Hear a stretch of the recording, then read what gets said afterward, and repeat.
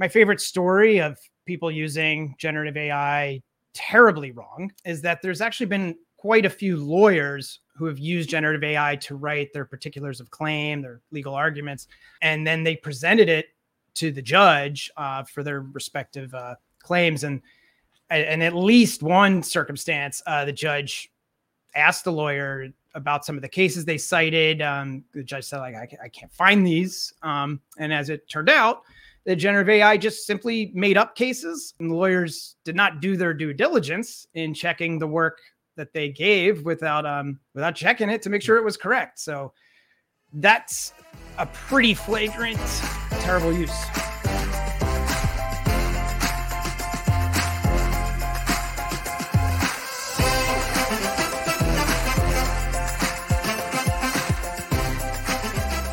Welcome, everyone, and happy Thursday. This is your favorite show on the internet, a little show I like to call Talent Experience Live, the show that covers everything that you need to know in talent acquisition, recruitment, HR, artificial intelligence, and all of the good things in between. AI Day, it is just around the corner. Whether you like it or not, today is August 31st. So September is tomorrow, and I'd like for you to wake me up when September ends. I'm just kidding. Wake me up on September 14th for AI Day. You won't want to miss it. We are covering all the intricacies, and today's kind of a nice little teaser for that upcoming event. Today, we are talking about regulating the future, specifically a conversation on AI legislation. Obviously, AI has been revolutionary over the past few years, and it's gained a full head of steam, what I would say, over the past 6 months with generative AI.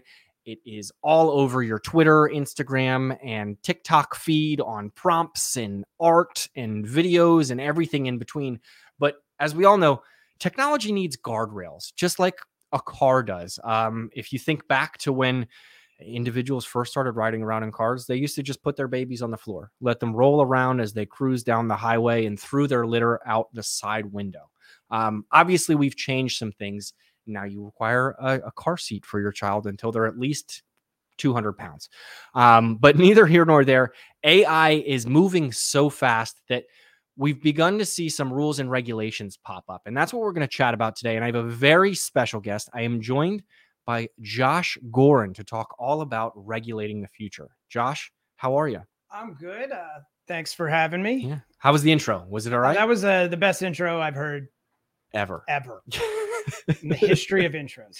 Thank you. Well, Josh, I wanted to introduce you, but I think it would come better directly from the horse's mouth. So tell me a little bit about yourself, what you do here at Phenom. And Sure. So I'm the Senior Director of Contracts and Legal Compliance. I've been with Phenom for almost 6 years.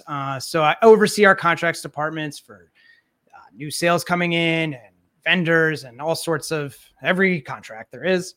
As well as staying up to date in our legal compliance arena, and keeping up with all the different types of laws and regulations that come into play for Phenom. And just as a little background, I went to Drexel for my undergrad, my MBA, and law school. So I'm what only myself and no one else would call a triple dragon. So it's a very special. That sounds like a very obscure bowling terminology, a triple dragon, but I like it. I think it's fierce.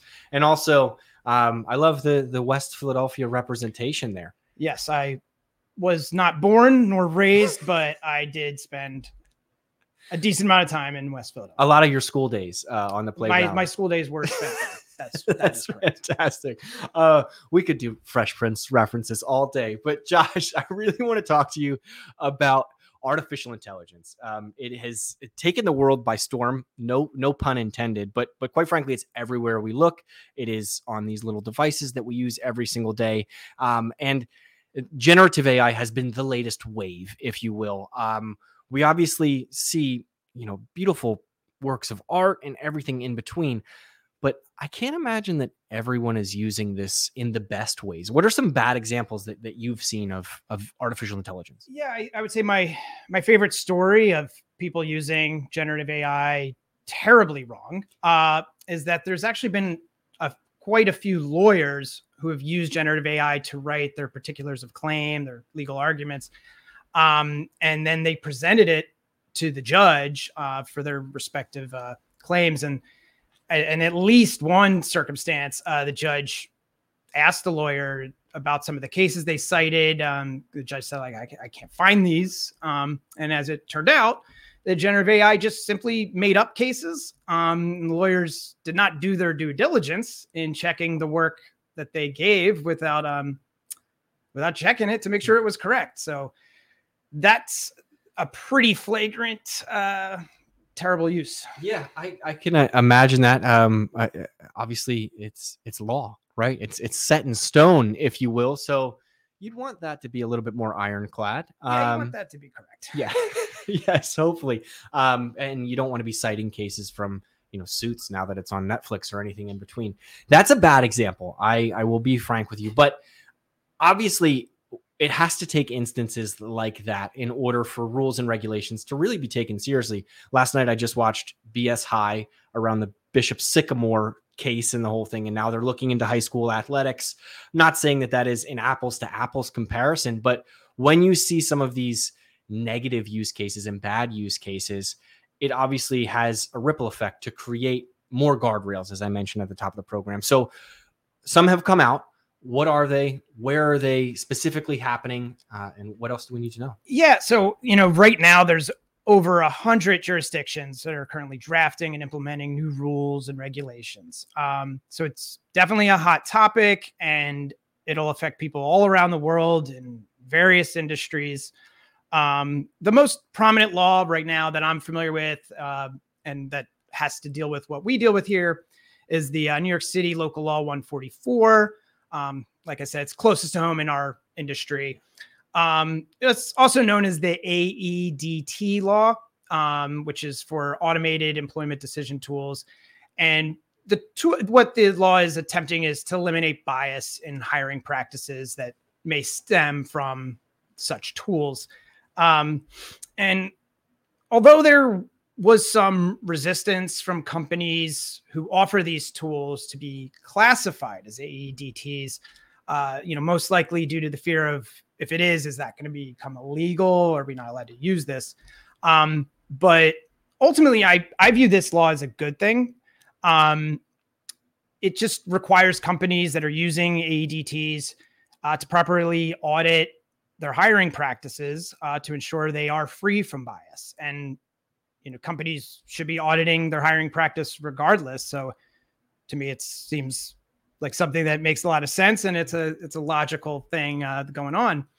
And to be honest, I'm a little skeptical of companies that would refuse to mandate audits of their hiring practice, because that has a certain appearance. But it could also just be that they don't necessarily want to invest in the new infrastructure that's required. But I see that as being pretty short-sighted. The cost resulting from lawsuits and claims about bias hiring and would be far greater. And if you consider the PR hit that could have, it could be quite, devastating to a company. Yeah, absolutely. I mean, and I think removing bias from the hiring process has been something that organizations have been trying to do for years, right? Like whether it's humans or technology. So to your point, auditing that process, I think, makes the most sense. And when we talk about, I've had conversations with Cliff, an individual here at Phenom,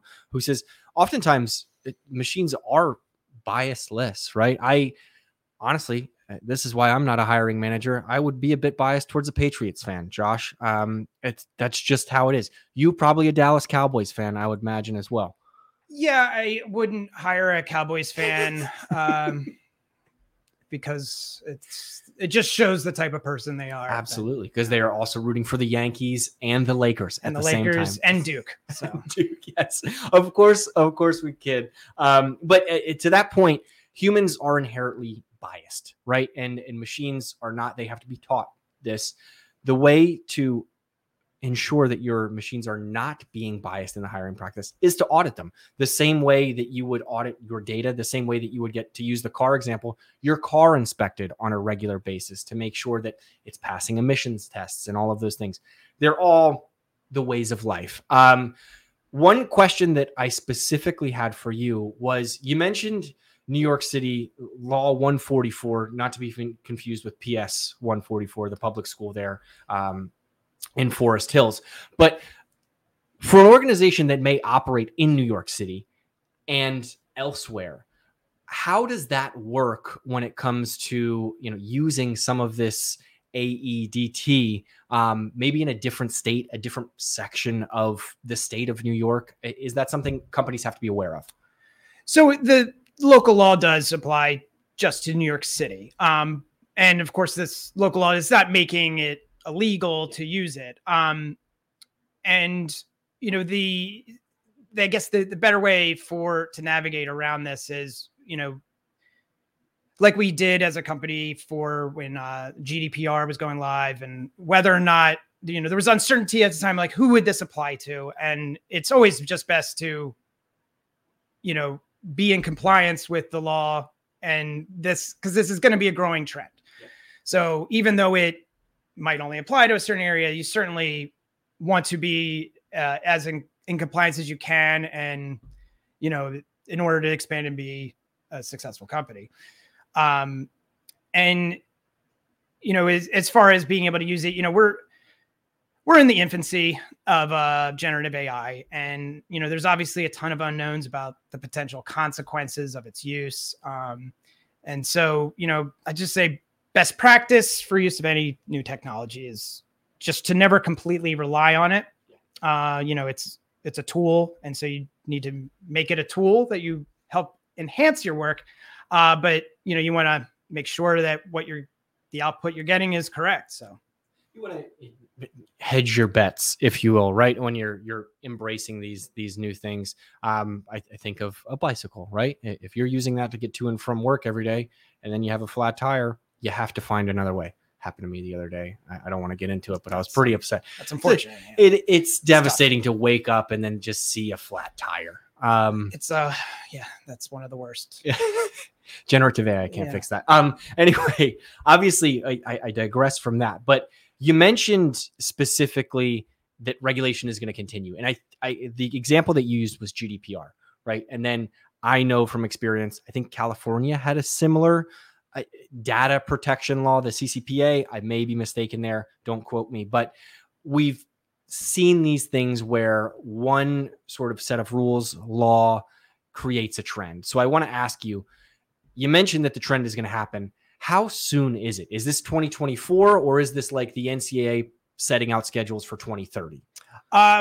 It's not the NCAA. Okay. I would say it's happening now. Yep. It takes a while for a law to be drafted, regulation to be drafted, and then to be implemented, and then to be enforced. Yep. So, generally with anything, that's probably a 2 to 3 year span of that being drafted, finalized, and going through all those stages. But, that the trend is happening. It's, back to the NYC local law 144, there are other states that are starting to join that trend. Again, it's good practice. Yeah. And certainly for that particular law. But. Absolutely. I think if you're looking at this sort of technology, it makes sense to ask those questions, to say, hey, how can we audit these if it is coming down the pipeline? And the one joke that I have to make is, you mentioned law doesn't happen fast, unless, of course, ChatGPT is writing it and they're using bad examples from cases that never happened. That's true. But anyway, we've kind of been a bit negative here today, Josh, and I don't want to do that. This is a positive program. That's why we have the bright colors and everything around here. So we talked about bad examples. Are there any good examples of AI trending over the past few years? You don't have to get into anything specific, but I do want to chat a little bit about the positives. Sure. I mean, good use of generative AI is, like I had said before, in assisting. So, but specifically assisting in creative writing, and using it for inspiration. I know sometimes for myself, I might have a little trouble with the initial structure of what I want to say and organizing those thoughts. And I found that generative AI has helped in that and giving me the idea that, oh, this is how I want this to go. But you can never just have it write everything for you. I mean, I guess you can, but I wouldn't recommend that. But I'd say that's been the good use. Of some fun use is just completely off topic, as I was messing around with the generative AI pictures, and I just would put in my name or a friend's name just to see, what it would come up with. And then it was very, it made me feel a lot better when, I put in Josh, and that was much more handsome than a Matt or obviously a Devin. And so it's, obviously it's fun. It's fun stuff. I'd say though, my favorite use of generative AI specifically, there's an hour-long comedy special where the creators took all of Tom Brady's post-game interviews and combined that through the magic of AI, combined that with all of the greatest comedy routines in the history, and it worked. It's worth a watch while it's, still out there. I wouldn't say this is necessarily in compliance with all laws and regulations. Tom Brady's not really a fan of it, so I do recommend seeing it before it gets taken down. But that's. We'll have to clip it and put a clip in there before it does get taken down. Definitely worth it. It's amazing to me that you said how it's helped you creatively, because you're the man behind the inspiration of Phenom Got Bot, the play on the Sir Mix-a-Lot song, which still is in the works. I know. In the works. It's pre-production. Yes, pre-production. It will happen probably with generative AI. That's probably how we'll do it. Yeah. But nonetheless, to comment on your Tom Brady stand-up bit there, I'm just happy that it wasn't Bill Belichick, because there's simply not enough use case of him talking. It's just, we're on to Buffalo. It would be a very short comedy special, and it wouldn't be comedy, and it wouldn't be special. No. So definitely check out the Tom Brady one. I do have two more questions for you, Josh. First one is final thoughts. We talked about a lot today, from cars to Tom Brady, Bill Belichick, lawyers creating fake lawsuits, the whole thing in between. What specifically would you want to leave a viewer with if they're just tuning in now, as far as final thoughts? Yeah, final thoughts. With any technology, it's get to know it first. You don't rely on it completely. I can't help but think of a great Office clip where they are following GPS, and it takes them right into a lake.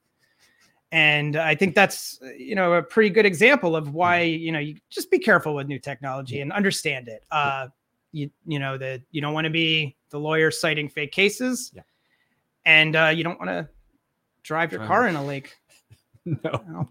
No, you do not, especially on a 3-day weekend, which is what we have here in the States coming up. Last question for you, Josh. It's 3-day weekend, but then the NFL season starts. Super Bowl predictions. Yeah, I would say my prediction is we will see a rematch.